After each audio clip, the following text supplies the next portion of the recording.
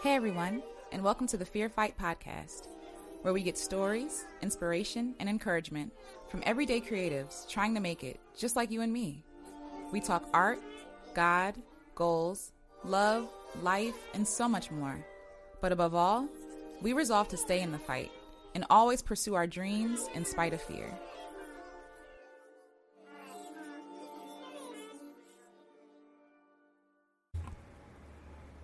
All right, so thank you so much for sitting with me and for this interview. No, thank you. Of course. You. So why don't we start with who you are? So who is Justine?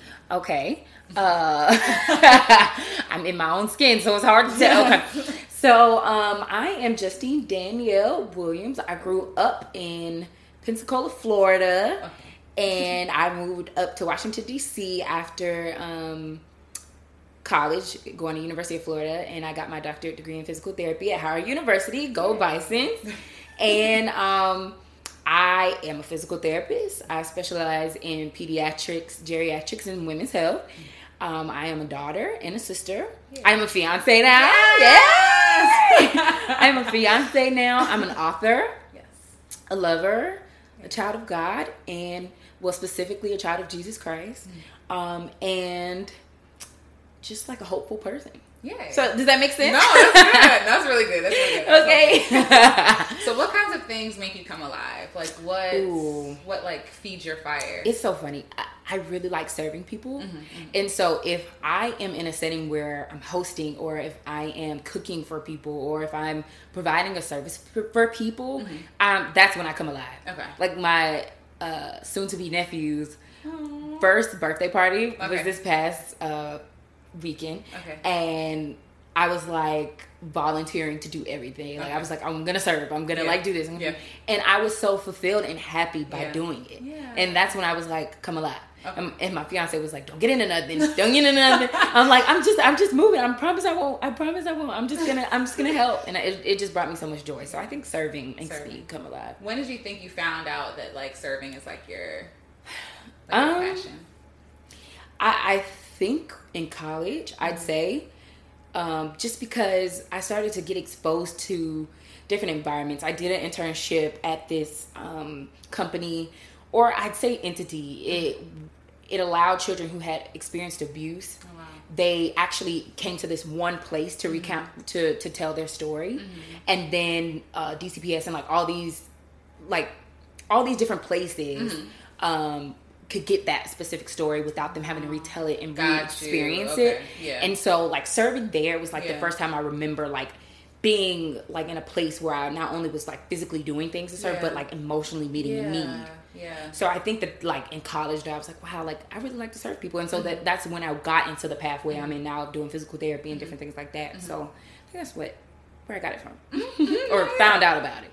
Yeah. So you say, so physical therapy, like you started like that interest in college, or like was it always kind of a... You know, I did not want to be a physical therapist at first. I didn't even really know about it.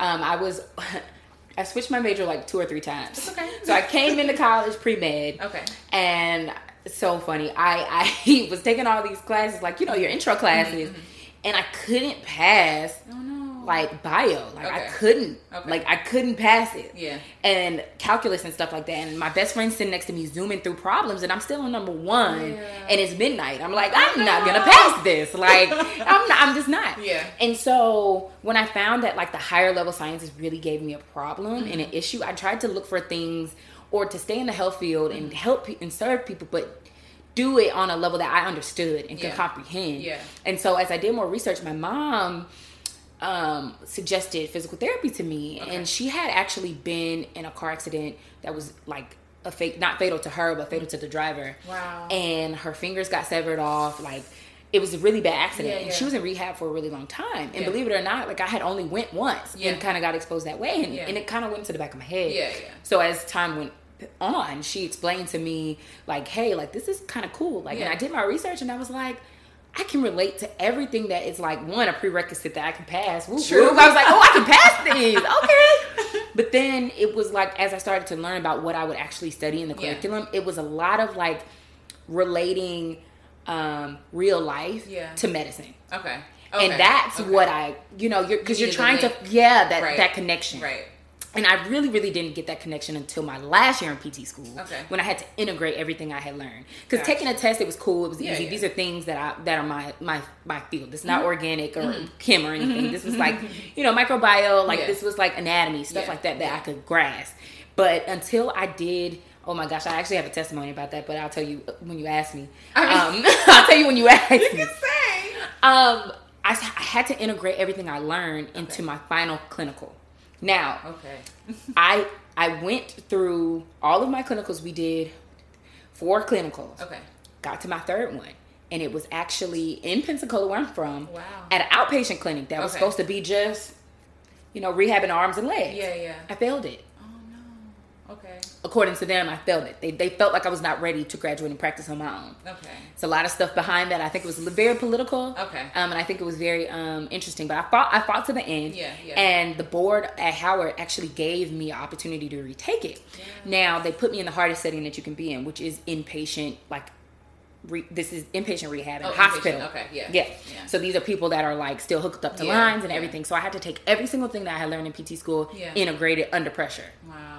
So as I started to study in the way that my clinical instructor or CI was teaching me, I had to start really pulling it in.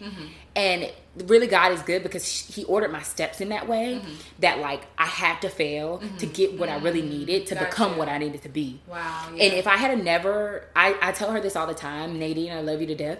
She taught me what I know and what it means to be a therapist. Yeah. So you can't just say this is the leg, this is how the leg works. Yeah. Our bodies work in a way that you have to understand the moving factors to what.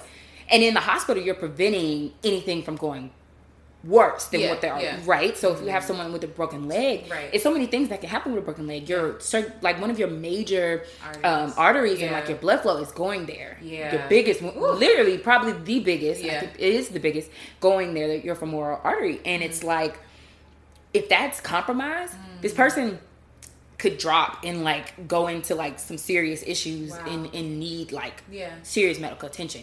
So it really taught me to pull it all and like it made me super strong. It made me think different. And so not only then, like after you do your clinicals, you take your boards. Okay. And so on your boards, you're doing the exact same thing. Okay. These are not just like A plus B plus C. These are like this person was in the hospital, Wow. What would you treat them? How would you do?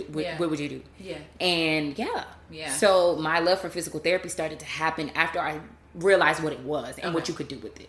Okay. Yeah. So how are you using your love for physical therapy now? Like besides, working and things like that. Besides going to work and going home.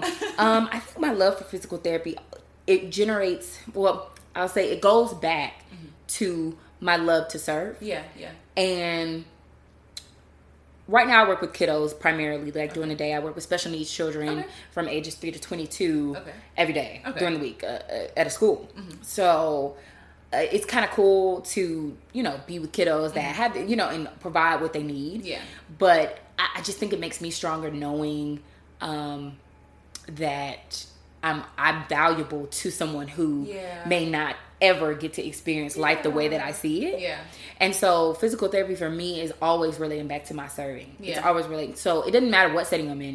If I'm at the nursing home on the weekends, if I'm at the school during the week, or if I'm trying to, get to my women's health patients who also are in severe need, it just goes back to like me serving. Yeah. So that's how I think I'm using it. Yeah. Like I'm just serving with it, and being able to talk to people. Yeah. I'm a talker, so I get to talk to people. Yeah. The kiddos not so much because a lot of them can't talk. True, a lot of them are nonverbal, but they show you talking to them, but they'll show you what they want. Yeah. So it's a lot of behaviors that happen at my school, but they're fun. No, that's what I said. So tell me more about like In Her Physique. Like what is?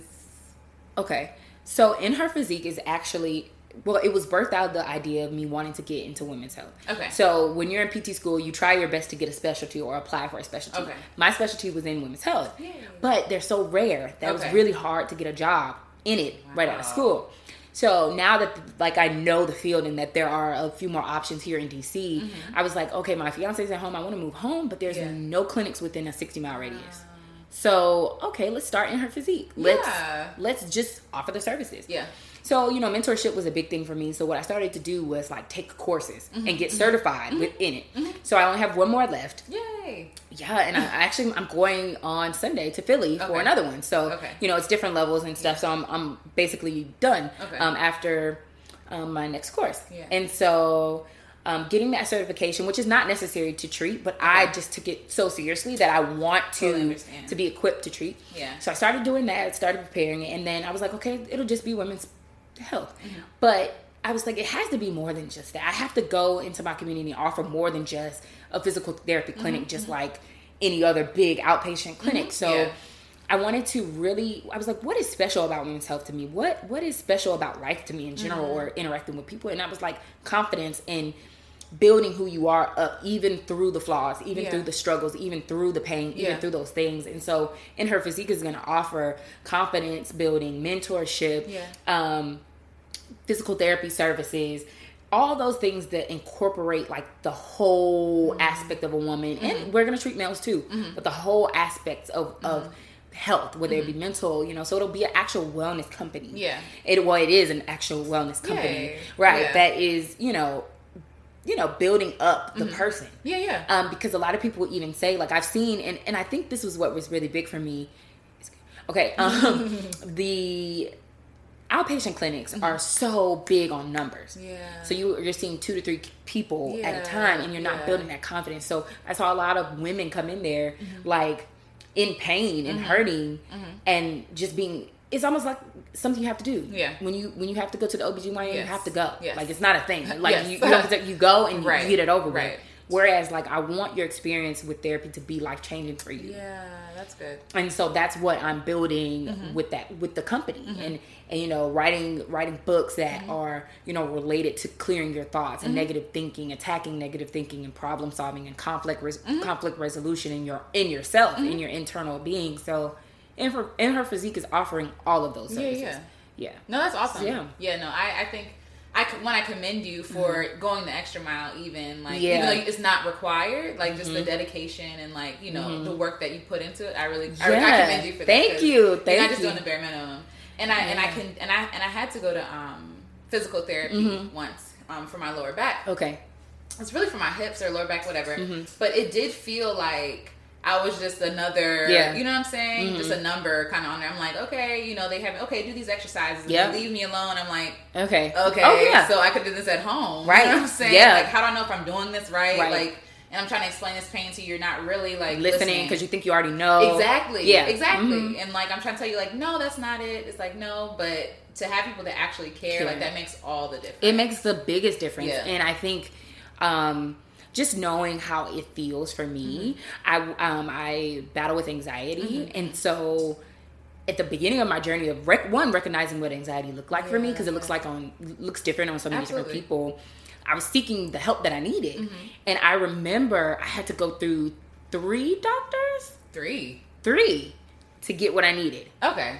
To get what I needed because no one was listening to me. Gotcha. Like, no one was listening to me, and a lot of doctors, because being a doctor, I understand what it's like with having to move around and do, you know, especially working in a hospital or like a high-paced clinic. I know what it feels like, and one that really resonated with me as I was building In Her Physique as well.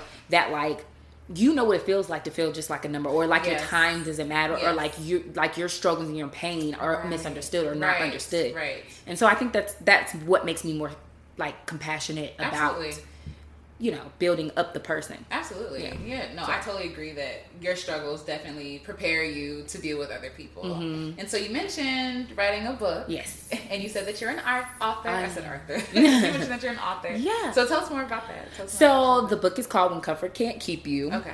And when I was writing the book last year, I just didn't feel productive. Okay. I felt like, I was serving, but I was going to work and coming home every single day.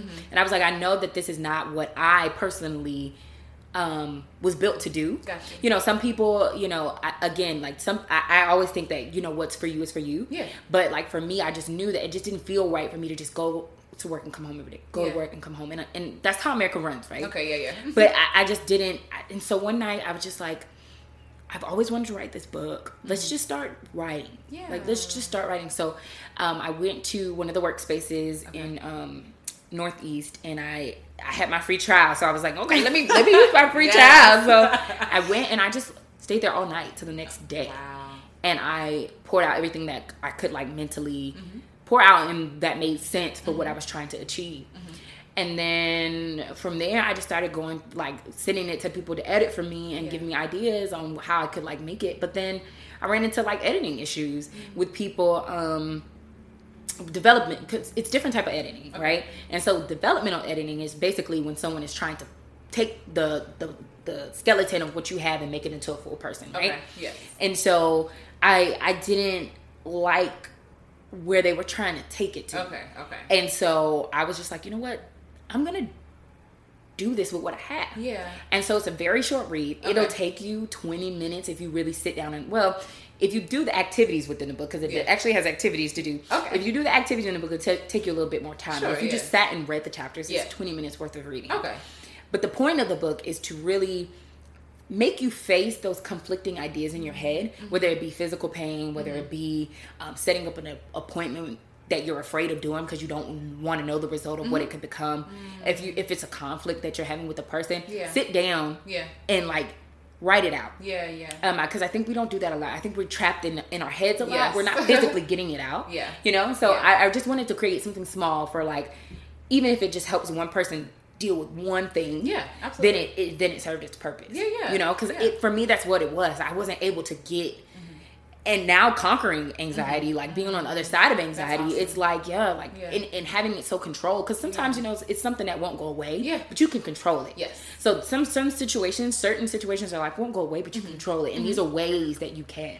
And I think through therapy and getting the treatments that I needed and, you know, just going through life, I understand that you have the option to win. You're not stuck, no matter what it is. You know, and I think that's what the book is for. To, you know, help people understand that. Do you think it was cathartic for you, like, to kind of get all that I think it served its purpose in that time. Because, again, I didn't feel purposeful. Gotcha. So it served that purpose for me to, like, have me, you know, dedicate my time and my energy to something different. And I, believe it or not, after the frustration with the editing, I put it down for months.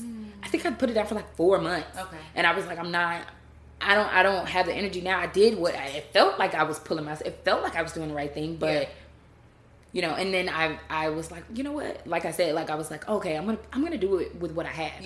And then instead of like researching for people that did developmental editing, I just went back to the like copy editing, line editing for grammar and like syntax and stuff like that. You know.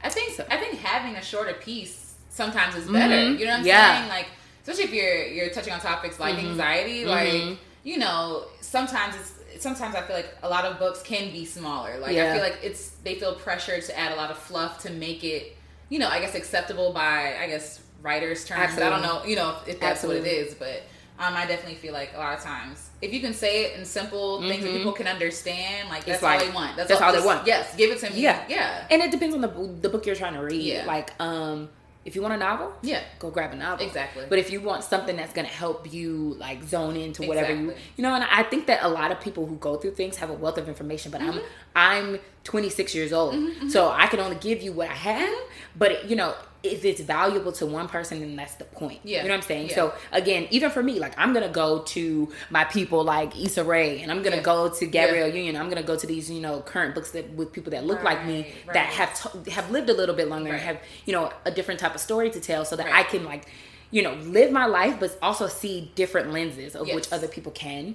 And I think that's the purpose of my book too. So like other people can see through my lens and say, okay, now I can relate it to my life and I can overcome. Absolutely. You know? So tell me about the title. Like, where did you get the title from? When So I realized that I was very comfortable with being a victim. I was very comfortable. Even though I was frustrated, I was comfortable where I was.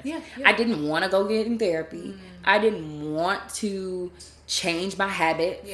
But I got to a place where I was like, this can't, this anxiety cannot take over my life anymore. And I even hint on that in the book. Like, you know, fear is kind of comfortable for some people, you know, like I hint on that book, like, you know, sometimes you just get to a point where you get fed up. I talk about a coworker I had in the book where she had a gastric bypass surgery, and there's something called dumping syndrome where basically your food doesn't go where it's supposed to. Oh no. And you can't hold it all because now you don't have your gastro system doesn't have the capacity to do it. And so it's basically like the most uncomfortable, most like ridiculous feeling. And she said that was one of the most difficult parts. Because it can be embarrassing, it can be you know, painful, it can be stressful.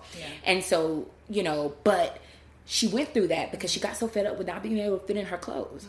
Not being able to fit on a comfortable seat in a plane. You know what I'm saying? So, you know, everyone hits that point where they're just tired. So the title came from just like, comfort can't keep me anymore. Comfort just cannot keep me. It just can't. So that's where it came from. That's good. I think that is true.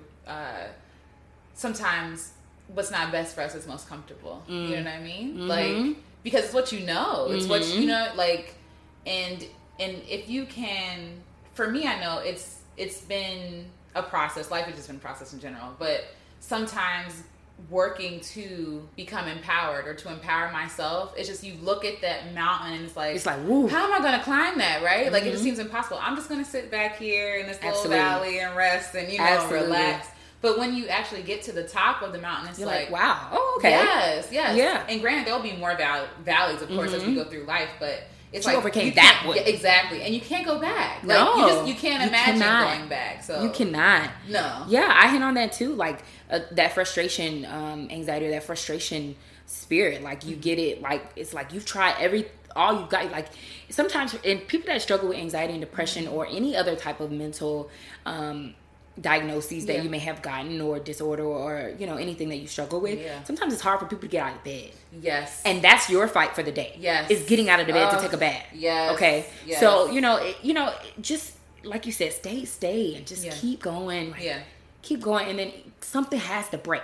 My fiance always says that, like, if you keep putting enough pressure, something has to break. That's good. You know, so it doesn't matter what it looks like for you, but you just keep putting that pressure a day. And that's the law of kind of like gravity, and the kind of the law of creation of kind of how we live. You know, it's not biblical, but I definitely believe like something has to break. And if it's you, then it's you. You broke. But you're not going to. Right. Exactly. You're not going to. Exactly. Okay. Like, you're just not. Unless you give up. So. But I think that is biblical. Like, even if you talk about reaping and sowing, like, you know what I'm saying? If whatever, like, you're gonna reap it. You know what I'm saying? Like, so I definitely feel like that is biblical. Biblical. Also, I struggle with depression. I think I might have told you. So sometimes, like you said, like, getting out of bed in the morning or in the afternoon or at all, like, that's all I can do. And to be able to celebrate those wins, when I focus on, of course, what other people are doing and how productive they're being, I'm like, it's fake. It's all fake. What am I doing? Right. It's like, not real, but you know. Exactly. Like, it just makes you want to it makes you get, like, what's the point? You know what I'm saying? Like, what's the point? But, like, you talk about, even when you want to talk about scaling the mountain, you know, getting out of bed, that could be, you know, I don't know, a step. I never, you know, climb. But, you know, whatever, like, that could be a step. And that's all I'm required to do for the day. And that's all I can require of myself. Because when you put too much pressure on yourself, you can send yourself back, and you can trigger your depression, you can trigger your anxiety. You can make it worse. Make it worse. No, really I get it. So, during this journey of, you know, writing your book and, you know, starting your business. So how important has community been to you? Can I be honest and say I was very anti-community at first. Because I wanted to prove a point. Because I felt like I was not producing the best fruit over the last couple of years. And I felt like, almost like a failure. No. I almost felt like I was not useful. I was not. And that's a mentality that I've also had to grow out of and understand how important community is. Now that I have started to produce the fruit that I think that God really wanted me to, it's nothing without people. Like, if I were to just put this stuff out and do this, I have to have people, one, to help, but also people to give to. Like, community is important. Support is important. And looking back, I wish that I had people around me during the struggle. It would have made the struggle way less difficult. But, you know, it was a pride thing. It was a energy thing. Yeah. I didn't have the energy to keep up something around somebody. You know what I'm saying? Yeah. So even around like my closest people, I think the people that knew the most was my best friend and my fiance at the time. And my really, really close friend Bree knew how deep it was. Because even people from my church, they were like, okay, you always say you're tired, you always say these things, but they didn't understand the depth of what I was dealing with. Right. So community really, I turned away from community because I was like, until I can get myself together. I feel you. You know. But now, community is pivotal. Yeah. Community is pivotal. Yeah. Okay? Because at the end of the day, you need the love and the energy and the support from people that are like-minded, people that have God in them, people that are loving and supportive so that you can get filled up. Because after you're working so hard and doing all this work, you still need time away from it. You still need people to build you up. You still need, you know, a hand. Yes. If that makes any sense. Yeah. So I'm a community advocate, but it has to still be the right type of community for you. Absolutely. So you can't be, I'm just going to give a random example. You can't be in an organization, any type of organization that conflicts with what you're doing, for one, that may not agree with what you're doing and or not morally support you in the way that you need it. Yeah. And that could look like anything. That could be whether these people drink nonstop and you're trying to write a book about sobriety. Right. You know what I'm saying? Right. Right. You know, it needs to, like, how can they? Right. How can you? Right. So you need to be around the community that's going to pour into you the right way. Yes. You know, you get and you know what's right and what's wrong for you most of the time. And if you don't, then you can always seek a health professional or a professional to help you guide your way through relationships. Because sometimes we have skewed visions of those as well. Yeah. You know, so community is also important because you still need to go in the community to find the best doctor for you so that you can get what you need. Right. Community, it has different shapes and forms, but it needs to be for you. Absolutely. So. And like you said, you can't do without community. You're service based. You know what I'm saying? So it's like, who are you serving if you don't have community? You and even if you're not, I mean, everything is service based. Sure. Yeah. But you know, especially just working with in healthcare. Yeah. You know what I'm saying? Yeah. Like it's definitely something that you need, and especially if you're trying to get to a specific like target audience. So if you're trying to be like a minorities clinic, or you're trying, you know, reach minorities, I think it's really important. Yeah. So talking about support, do you feel like, I know we touched on support previously before we started recording, but do you feel like you have gotten the support that you kind of, I don't know, expected or I have got both sides. Okay. Yeah. So I got some people that I never would have thought like have really been supporting me. And I'm like, yo, I see you. Like, I appreciate that. Like, I had a classmate from physical therapy school. We never ever really talk unless it's like in our group chat about, you know, like somebody doing something, you know, and you like an event coming up. But she wrote me and she like wrote this like decent message about, you know, like her being really happy for me and like really like congratulating me on my business and congratulating on my book, and just really like just being supportive. And I'm like, I had to write her back and tell her like, thank you for seeing good in me when other classmates didn't see good in me, or thank you for seeing good in me like even when I was struggling through my internship. Like she was like, well, that's the easy part. And I'm like, wow, like, you know, so it's been people that have like really like, you know, been supportive. But then on the other side, you know, like we spoke about this before, like likes and comments and verbal like, hey, bomb, like I'm gonna buy your book, does not equal sales. No, it doesn't. It does not equal sales. Okay. So what shocks me is the amount of sales that I have, but how many connections I have to people. So when I put it out, like if you have 300, 400 likes and you have 10 book sales, what does that even mean? Right? Like it blows my mind. But then I also had to remember the humanity of the people. Yeah. The humanity of people is like I talked to you before. It's like a person has to see something 4 times, no matter who you're related to, no matter your bloodline, whatever, to actually click that button of support. Right. You know what I'm saying? Right. I can't even say that my fiance was the first person to buy the book. You know what I'm saying? I don't know if he was or not, but you know, like it's still like you would hope, but like, you would hope he was. But hey, I'm not gonna charge it. I'm not gonna charge it to your heart, bro. I'm gonna charge it to your mind. Okay. But yeah, like, you know, it doesn't equal sales. Yeah. And so, you know, you have to have different lenses that you can put on your eye. Yeah. You look at it from a business perspective. You look at it from like family and the support you're looking for, whether it be emotional, like where are you looking for your affirmations from, and do you really need them? You have to look at the levels and the layers to it, you know, and it takes having a clear mind to do so. And if you don't have that clear mind, again, I say seek professional help so that you can get to that point where you can see things clearly and surround yourself with people that can help you do it. So I've gotten both sides. I'm like, wow, like, yo, I got like this many so-and-sos and you like, I got this many church members, but not to call it my church is great, but you know, I'm just saying like 10 out of like 400 likes or nearly like maybe 800 combined on all the platforms and 10 book sales, you know? So I think the support, I was telling you earlier too, you have to unlock what's important for you. And so for me, I'm starting to unlock and understand the business of what I'm getting in, because I'm not an author by trade. I'm not, you know, this is something that I picked up and something that I wanted to produce. So now as I'm learning it, you get the skills to understand, you know, what your target audience is. And, you know, if you're doing it on a budget, it may take more time versus going to be published by a bigger company, you know, and like pay all this money. So, you know, again, you're giving your time to build experience. So the next book I write, I'll skip all the intro stuff and go to the next level. So the support will look a little different then. You know? So, it's different levels to it and layers to it. Do you want to?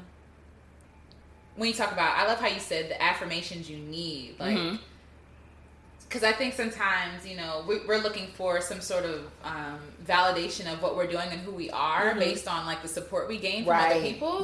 And if we do that, like, we're going to fail every time. You know what I'm saying? Like, because our worth can't be measured. And it's something I'm still learning, too. Like, our worth can't be measured in how many clients you have or how many, you know, because even if it is, not saying that you're only going to sell, you know, 10 books, but you know what I'm saying? Like, even if it is, like, you might sell, you know, 50, and those 50 people are the people that needed that. You know what I'm saying? And even though it's really hard, because it's like, okay, it's like I did all this work. Exactly. Like I poured my soul into like. I feel like that's what some people don't understand either on their receiving, and it's like they just think, oh, it's just a thing. It's like no, like, this is how many hours, how much sweat, tears, like this is real. Yes, how many times a person threw the book away and then picked it back up, like you know what I'm saying? Like how often that happens. Like people don't really understand that, and I think it's hard to convey that in like an ad or in, you know, like you can't unless like you cannot you share your process. I would say that you know, growing up, the way that you're brought up, the way that you're spoken to as a child, and those things definitely morph your perception of affirmation, right? So if you got all your affirmations from your parents and they did it in a positive way, they built you up, and you know, even when you were down and you failed or you did something wrong, they addressed that, but then still built you up, then it may be a little bit easier for you to understand what real affirmation is versus the affirmations of people you don't know. Right, and so that's why I say it's different levels, right? But then I think, like, everyone, what is that saying? That the artist is sensitive about their itch, you know? Like, everyone that does something is, like you said, is passionate about and they want it to reach, you know? And I think that it depends on who you're talking to. Are you talking to believers in Christ? Are you talking to, you know, the Nation of Islam? Like, who are you talking to? And what were they brought up under? And what are their feet standing on? Because then you have to get to the core root of, like, the foundation of what you believe. Because that's what it really comes down to. It becomes, and you know, we're all human. So Stephen Furtick, Bishop T.D. Jakes, Selena Dion, I'm telling you, Shakira, like all these people, I'm sure that they have sat face to face with like wanting to be admired and their work to be appreciated. Everyone, it's a human instinct, right? And even if you're laying down one day and saying like, dang, I wish more people got it. It's okay, just don't stay there. That's my motto. Like, it's okay, but just don't stay there. So affirmations, you got to just dig to the core and then you know, and I think figure it out. My husband always says put on blinders. You know what I mean? You gotta be a tunnel vision type of person. And at the same time, I think it's also important to balance like the accolades you do receive that you're not living off of them, right? Because it's kind of short lived though. Because once you start feeding off of that, then you're looking for the next one, and you're looking for the next one, and it becomes a vicious cycle. And so I think that like that tunnel vision of doing what you're supposed to do and finding joy in what you're doing, because it's like, let me pump this project out just to see if people will like it. It'll ruin it, like you know, it'll ruin it. So your art has to become something that you love. Like I believe recently Tiana Taylor put out an album and she was very upset, I think, about what was included on the album and how it was like promoted. Oh, she didn't have like creative control then. I don't think she had as much creative control as she would have liked. Okay. And I think, you know, she was on the Breakfast Club and I think Angie Martinez's show in New York, and I remember that because I resonated with it so much because I guess I get it. You know, I get it that like it's not that you don't like your project. Yeah. I think it's just it's so many factors that are moving around putting out a project. Right. And whether you're in control of it or not, you just want it to reach people the way you want it to reach people. Yeah. And you think it's so good. Yeah. You think it's so worthy that it's like more people need to hear it and it needs to be done the right way. Yes. So, you know, it's natural. Yeah, it's natural. It is. Whether you're a singer, a painter, anything. You know, and fame, because I relate that affirmation thing to fame. Yeah. In a sense, fame can be taken away so quickly. You know, you can be hot this woman and like trash tomorrow, trash too because they tomorrow, you right on out. So again, like I think people feel ethnicity. I mean, they feel genuity. Yeah. They feel that like genuine. Like, people feel it. Yeah. We're actually like spirit people. We're spirit beings, like walking around in these bodies. Exactly. So we know when someone is. That's how you know. Like my mentor from my church, she was like, "Well, how do you know when you walk in a room somebody don't like you? How do you know? You can feel it, right? Exactly. So it's kind of like that. Like we feel genuine. Yeah, stuff. Absolutely. So absolutely. Yeah. And I like what you're saying. Like I do think when you're seeking affirmation and seeking approval, it kind of messes up your true north. Like, you know what I'm saying? Like somehow, you know, instead of doing a project or writing a book or creating something or following something how you want to follow it, now you're too worried about what other people are thinking or too making it look like something else that's going to be accepted, that you end up, you know, missing all these people that you were supposed to get because you weren't being yourself. You weren't, you know what I'm saying? You weren't doing what was assigned for you to do. But you have to start to figure out what is really assigned for you. Yes. Because, you know, once you start going off, then it kind of defeats the purpose. Yeah. But we don't understand that. I think that we are in this culture of like team no sleep. Like you could do whatever you want. Like, listen, team sleep. Like team sleep. You could do whatever you want. Yeah, we could do whatever you want, but is it right for you? I think it's a scripture in the Bible. It's biblical. Yeah, it is. Where it's like, you know, just because you have access to it doesn't mean it's good for you. Is it beneficial? Right. Yeah. And I believe it's not. I believe you have to figure out what your gifting is. Yeah. So I agree. Yeah. So do you think that with writing your one more thing, sorry. Okay. Talking about talking about like rest and you know how, like, did you find, because you said that you put down a book for like 4 months, and so while it might be looked at as like, oh, you put it down for 4 months, like maybe do you feel like that 4 months is what you needed, like to just kind of like regroup? And I think it was triggering my anxiety that I wasn't getting what I wanted. Okay. I wasn't getting what I wanted out of the project. Yeah. And I mentioned in the book that frustration of like giving it all you got and you get so frustrated that you just want to quit. Yeah. And I think I was like this close to that. Yeah. And so I was like, let me rest. Yeah. Because my anxiety's flaring up and I'm not happy. Yes. And that defeated the purpose. Because what I really was looking for was a place where I was being productive but happy. Yes. So it wasn't just about like, hey, like I go to work and come home and that's not fulfilling for me. It was more of like I needed to find my happiness and joy again. And that's when you're most productive, when you're at peace and you're able to produce work. I agree. And so now that I'm freer and I'm and life is not like cake by far, but coming to that place of healing and coming to that place of like casting off all the baggage, like, you know, like I think that putting it down was necessary for me to get healthy again. Yeah. And rest is so important because I wasn't sleeping. I was tossing and turning. And at the time I was working out really hard. I was training and trying to meet fitness goals. So it was like, okay, in the morning I'm taking pre-workout. I'm going back to the gym again. And then I'm trying to stay up at night and work at the same time while I'm at work. And it was just, my mind was constantly going. Yeah. And so that's when it was just unhealthy for me. Yeah. So like, I love Diddy. I do. No, for real. Like, I love Diddy. But, and me and my fiance both love Diddy. Like, but I think that it's really like crazy for us to preach lack of rest. Yeah. Because I'm going to be honest, I don't believe that he doesn't rest. Oh yeah, I don't either. I think he's a really good delegator because there's no way that he can run the companies, but I think he's a very good delegator, and I think that he's been able to get to that place and work his way to be able to delegate and kind of like get the rest he needs. But I don't think that translates the rest of America the right way. Right. No, I feel you. Because I think people say team no sleep, and it's like, okay, it's 2 a.m. and I still need to stay up to 4 because it sounds better. It looks better. It looks like I've stayed up. But you got to work smart and effective. You know, you can be smart and effective in 2 hours way more than you could be if you stayed up like a straight 24 hours. Absolutely. You know what I'm saying? Like, it's scientific studies that have proven that rest, one, helps us lose weight. Take a nap. Like, Einstein took naps. Yes. It's proven that Einstein took naps. Like, it's recorded that he did. You know what I'm saying? It's not something that's like a game. Yeah. And I think that we actually are curing diseases and like, not curing, but preventing diseases with more rest. And better eating. Absolutely. It's like a no-brainer. Yeah. I think it comes to pride, you know, on two fronts, because like you said, it sounds better. It sounds better. Better. Say, like, you know, I labored and I, you know, look at all I did. Yeah. But also it's also a lack of trust in God. Absolutely. Because it's like, one, and again, like, I have to tell myself this: God can do more in an hour than I can do in 10.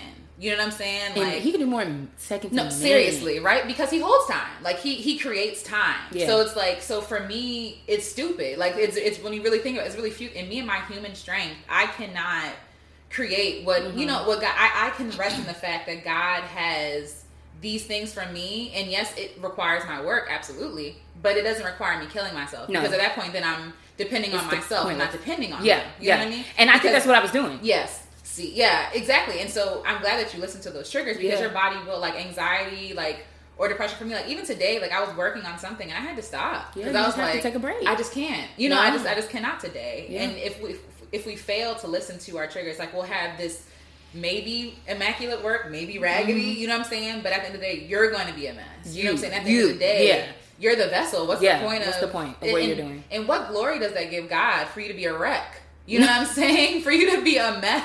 Not much. You know not much. You know, I'll boast in my weaknesses, but I'm trying to, like, live. Yeah. You know what I'm saying? I'm trying to live and enjoy what else God has for me. Absolutely. So I'm not trying to be laid out. Absolutely. Because anxiety for me, it actually, like, is physically, it manifests itself physically for me. So I'm sitting here talking to you, for instance, and my heart rate will be 140. Like, I'm literally pumping iron at the gym. Yeah. And that, you can't maintain that. No. You cannot maintain that. No. Some people do. Yeah. But it catches up with them. Oh, yeah, absolutely. And so I had to, like, stop. Yeah.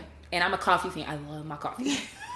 I have my pillow right here, the first coffee. And, you know, it's just, you know, I had to start paying attention, like you said, to the triggers and, like, a lot of caffeine, extra working out at night.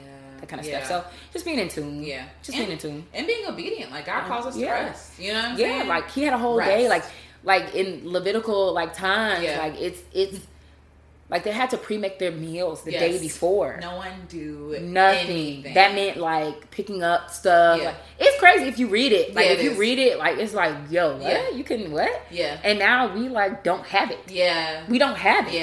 Yeah. You know, like, we just don't do it. Exactly. And it's so funny because even reading those stories, it's like, you see how much they didn't trust. You know what I'm saying? But I see myself in those people. In the people. You know what I'm saying? Like, even when we talk about, like, the manna, for example, it's like, you can't collect manna this day. People would sit there and put extra manna in to, like, last time. It's like, God is like, I told you I'm going to provide for you. Like, what are you doing? And the manna will go bad. You know what I'm saying? Yeah. Like, and that's honestly, like, that's what we do. Like, whatever we try to do, our little futile little, you know, it's like, just it's trash. Like, I told you I got you. Are you going to trust me or not? Yeah. Like, So, and it's scary. It's the fear of the unknown. Of course. It's the fear. Anything is the fear of the unknown. Everything we're talking about now, everything is the fear of the unknown. Yeah. But I talk a lot about the faith aspect. And I remember one time someone told me that faith was my gift.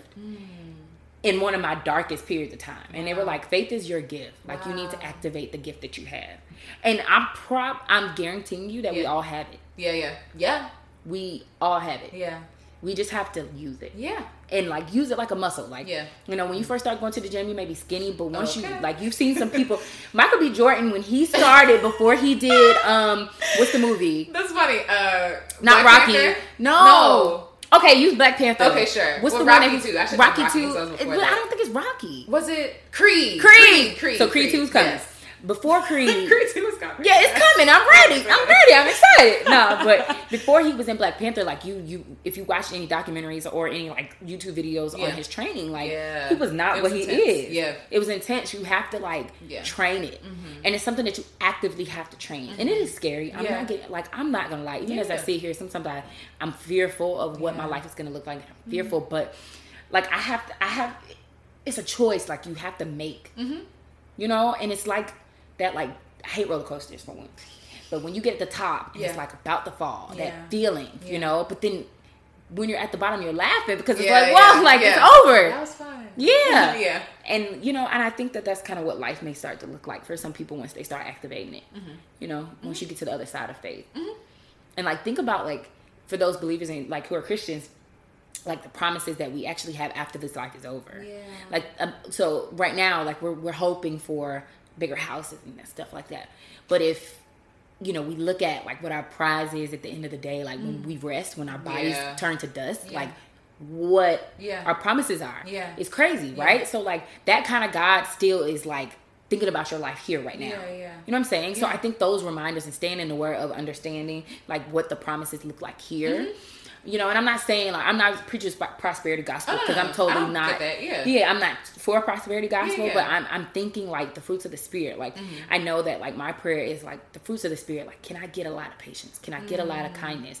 Can I get an overflow of like feeling you near me? Yeah. Feeling you near me because that part because it's kind of like, you know, those things. Yeah. You know, and those things like blind you of the world. Yeah, those things blind you of the likes that you want to get. You know what I'm saying? And so if you stay locked and loaded into those things, those things are life. Yeah.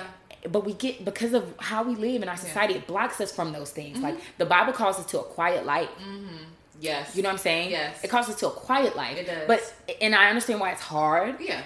Because of what we live in. Yeah. And quiet doesn't necessarily mean like, I'm right. No, around. But quiet means peaceful. Quiet means. That's what I'm saying, like noisy. Yeah. Like, right. Noise. Yeah. Distractions. Yeah. So my goal within her physique is to like spread that message to people to live that message, you know? And like, sometimes I even do things like I'll drop a post, but I won't go back and look at it. Girl, same. Until later. You know what I'm saying? Until when my mind isn't focused on it anymore. Because then I'll be picking up every 5 seconds. Like, who said what? What happened? Like, what am I doing? You know? Yeah. And so, and it's not a way to live. It's not. And my boyfriend's always on me. Like, I remember like he plays piano, so he's doing like piano for church. Okay. And like, if I'm having my phone, he'll look at me like, you need to put your phone. And he's like, what you doing on your phone? And I'm like, you're right. He's like, are you working right now? Are you checking emails right now? Like, are you for real? So yeah, like again, that support around you is good to keep you, you know, focused. Absolutely. So when you were writing the book, like you said you're not an author by trade. Did you ever have to battle like imposter syndrome or like feeling like, well, people really want to hear what I have to say, or were you just kind of just like, I'm gonna do it either way? Funny thing, my mom is journalism in English major. Okay. Then she became a lawyer, and then she became a judge. Okay. So she's really good at writing. Okay. So when I was a kid, none of my papers survived. I think that everything that I gave her in the beginning was something completely different by the time it was done. So I started to try to look out for things that I had learned from, so that I knew that what I was saying mattered, but that it would make sense to somebody else. I wasn't really looking to be a New York top seller. I'm not looking to be. Right. You know, I'm just trying to get my point across. Yeah. You know what I'm saying? And I know that my point is valuable because I lived it. So I'm one person, and I know that I'm not alone. If you look at the rate of mental health and conflict between people in relationships and physical pain that people go through, we all deal with it. Yeah. So it's something that is valuable and useful. You know what I'm saying? So I just wanted it to get across. And I'm also scholarly in a sense because, you know, I've been in school forever. So you'll see, you know, a few things in there that are kind of like scientific / medical, you know what I'm saying? So, you know, I wasn't really worried. I wasn't really worried about, you know, because I've read like even these books that are sitting here, like Issa Rae's book is completely different from Gabby's book, right? They're both writing about their life, but Issa's hilarious. Yeah. She's freaking hilarious, and Gabby is too, right? Yeah. But in her own way, because like she's funny, but she's so serious about it. Like there's no games that she's playing, but when she's talking, it's like, yo, like that's funny because I can like see her saying and I can like relate to it. You know what I'm saying? So you find your own writing style depending on what you're trying to do. They're trying to tell about their life. I'm just trying to give you a snapshot of something that happened in my life and how I kind of got through it. Yeah. So I'm trying to find my writing style, and like even with the editors that I didn't continue a relationship with, they're like, after you continue to write books, you find your writing style. Right. And even people that read my manuscript, they're like, oh my gosh, I can hear you say this. So you build it. And your personality will come out with your writing. So it'll get better. So what are like some tips you have for people that might want to write a book? Like do it. Like start. I would suggest not writing it on paper if you have to. Okay, cool. But I would say like save yourself the stress and like start just typing. Gotcha. Yeah. Start a skeleton and outline something and just start. And that gives you the wherewithal to like continue to do it. Yeah. Because there are a lot of books that are written, but there are a lot of books that are not written because people don't know how. But when I tell you that, it's a process, but it's not something that's like so hard that no one could do it. Yeah. Anyone can do it.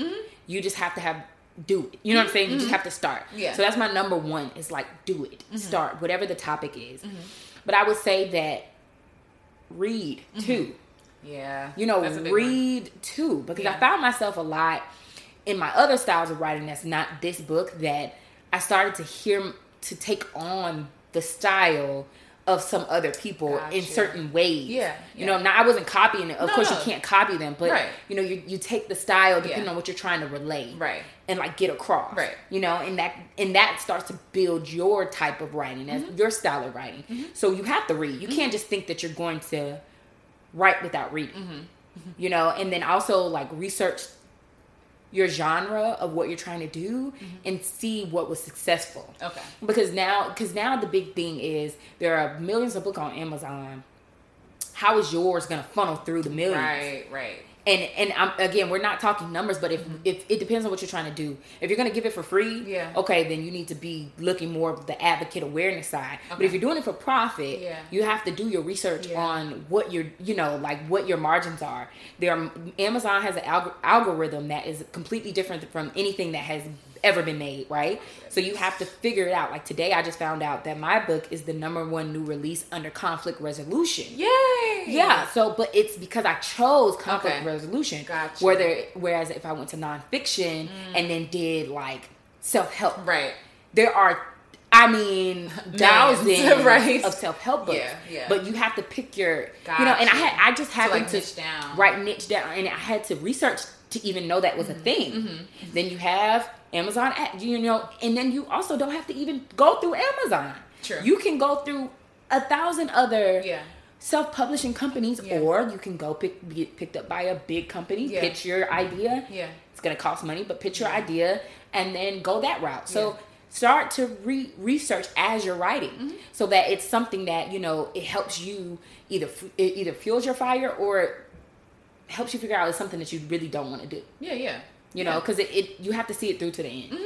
Especially if you're telling people that you're doing it and it's valuable to people. People want it. So don't hold people hostage or hopeful and you don't deliver. No, so I think those are my like 3 like top things that I would say. And then again, I'm just learning. Like for me, I don't even want to write another book until I fully get what I need to learn from this one. Gotcha. You know what I'm saying? So I'm really absorbing what I'm learning so that the next time I can offer even a better service to people. And I can't wait to see the reviews on the book. Like even if they're bad, I need to see what they are. And don't be afraid of your critiques because that's how you get better. Oh, God. Oh, it's hard, right? Yeah. My boyfriend, he has a YouTube channel. And he has like over 10,000, maybe 20,000 followers on his he teaches piano on there. Okay, so that's cool. He does lessons. And so in the beginning, he would leave bad comments up there. Did I say boyfriend or did I say fiance? You said boyfriend. It's okay. Oh, babe, I'm sorry. Fiance. It just was 3 days ago. Help me. But that's a grace period. It's a grace period. At least a week. Come on, man. A week. But the bad comments he left up for a while, and then after a while, he was like, you know what? I don't really need the bad comments. I need the good comments because I need to understand like what I'm doing right. Yeah.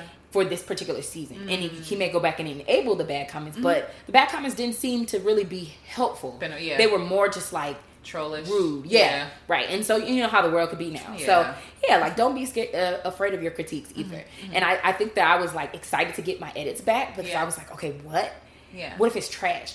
And it's funny, no editor said it was trash. No editor said that it wasn't worthy of being published. It was just expansion. Right. Okay. You know. Okay. So yeah. So I was gonna ask you, like, did you have any fears like releasing the book? Like, okay, I had fears when I actually put it up for pre-order. Okay, because I was like, oh snap! Now people are actually gonna read this. I was like, because it's cool. It's like, oh, I wrote a book, exactly, but ain't nobody read your book, bro. Like nobody's read your book. Now it's like, oh snap! People have to read it. Yikes! Yeah. And so, it's like being seen, right? Right. It's being seen. And my friend Bree, she was like, it's crazy to be vulnerable. Like it's hard to be vulnerable. Really like because we all want to show the best side of. That's why social media is so popping because we show the best side of ourselves. Yeah. So now I really don't care because honestly, like it's gonna build me up regardless. Yeah. Because it's something that no one in my family has ever done. We're lying, but two of my aunts wrote books, but not in the context of what I'm trying to do with it. Gotcha. So you know, I'm doing something that's different than most of my family members have done. Yeah. And I just want to be effective. Yeah. I don't really care about being liked as much as I would like to be effective. Yeah. And effective equals being valuable and used. Right. You know, because it's like I think about something like what's something that's like my trash can. Like I don't like trash. Like who likes trash? Right. But it's necessary. Like we need the trash can. Right. That's a good way to look at it. You value being effective and used over being liked. Because ultimately you're gonna if you're effective or whatever, like being liked is just an emotion. Being liked is just being like out of two things you're not picked by someone else. Yeah. You know what I'm saying? That's not that doesn't fuel you. You know what I'm saying? It doesn't. You know, you still got to get up and eat. You still got to pay your bills. You still got to do these things. Yeah. Being liked is not something that is as important as being effective. Because if you're not effective and if you're not useful, you're not doing anything. You're not doing anything. Even like, I say that on every level, whether it be like at your job, like if you're you're gonna get fired. If you're not, my boyfriend used to work for a graphic design company, and they literally look at the percentage, like in rates of what you're putting out product. Wow. Okay. They look at your rating that you're getting. Uber. Okay. You rate your drivers. Yeah. Like people get fired in less pay if you're not effective in doing your job and pleasing people. Yeah. You know what I'm saying? And doing what you do. Yeah. Yeah. No, I gotta write that down. That's really good. Like it's so dumb for us to get wrapped up, and it's hard. I fall victim to it all the time. But what I'm saying is just knowing that there is another way of thinking. Yeah. Because when you get locked into one way of thinking, you're in a prison. You don't think there's no other way to think, but it's such another way to think. Yeah. Like. Yeah. You know? Yeah. So I think that's my soapbox about that. No, that's good. That's good. So what is your hope? What is the one message you hope people walk away from with your book? The one message, and I say it like 50,000 times, that you have the choice to choose. You can choose fear or you can choose freedom. And it's neither one are going to be easy. Yeah. Yeah. So which one are you going to choose? So neither one is going to be hard. Yeah. Because we're talking about people who are impacted by something that is negatively impacting them. Yeah. And so it's not going to be easy to stay, and it's not going to be easy to go. Yeah. But would you rather stay in that, or would you rather know that, you know, you may come up bruised, battered, and scarred, but you came out free. Better. Yeah. You came out better. Yeah. You know? So I think that's what I want. No, that's good. So, thank you for spending this time. So please tell everybody where they can, all your things. All of my things. Okay, so let's start at the top. You can find me on Facebook under Justine Danielle Williams. That's easy. That's just my name. And then on Instagram, it's In Her Physique. So that's the name of the company. Under that, in my bio, you will find the link to my book, When Comfort Can't Keep You, which is available for pre-order now. The official book release is August 1, 2018. Get it. And then, I think that's it. Yeah. Okay. That's it. So how? Oh, website. Yes. www.inherphysique.com. Yes. Okay. And, Okay. So how? Okay. One more thing for you to fill in. Sure. So, So you're gonna say, I fight fear by blank, and you just kind of. Ooh.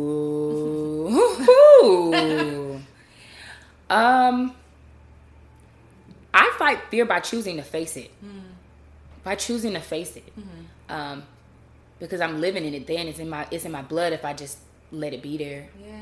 You know, it can't stay. Yeah. You know, God and fear can't stay. Yeah. It just can't. I like that. Perfect love drives out fear. And I knew my prayer was going to be answered. I was on a plane, on my flight back here from Florida, and it was a verse that was like, it really clicked in my head, and it quickly went away, but it meant so much. Yeah. That like, when you're loved right and you're loved perfectly by God, fear can't stay. Like, it has to go. Yeah. So once you accept that you're loved and that you actually have the opportunity to be effective, and you're meant to be effective, you can't. So you face it and you move it like it. You're loved, so it has to go. Yeah. Does that make sense? No, that makes sense. So I'm so glad that came back. Like, that's an answered prayer. But like, I face it and I face it. Yeah. Yeah, I fight it by facing it. Yeah. So yeah. Thank you so much. This is so fun. Can I yell on here? Of course. Too late. No, but it was so good. Thank you. Thank you. Yay. Thank you so much for listening to this episode of The Fear Fight. I hope you feel empowered to keep fighting the good fight in spite of fear. Please feel free to like, share, and subscribe. You can find more information about this episode in the description box and also at aliciarenice.com/podcast. Above all, keep creating, because you, your story, and what you create matters.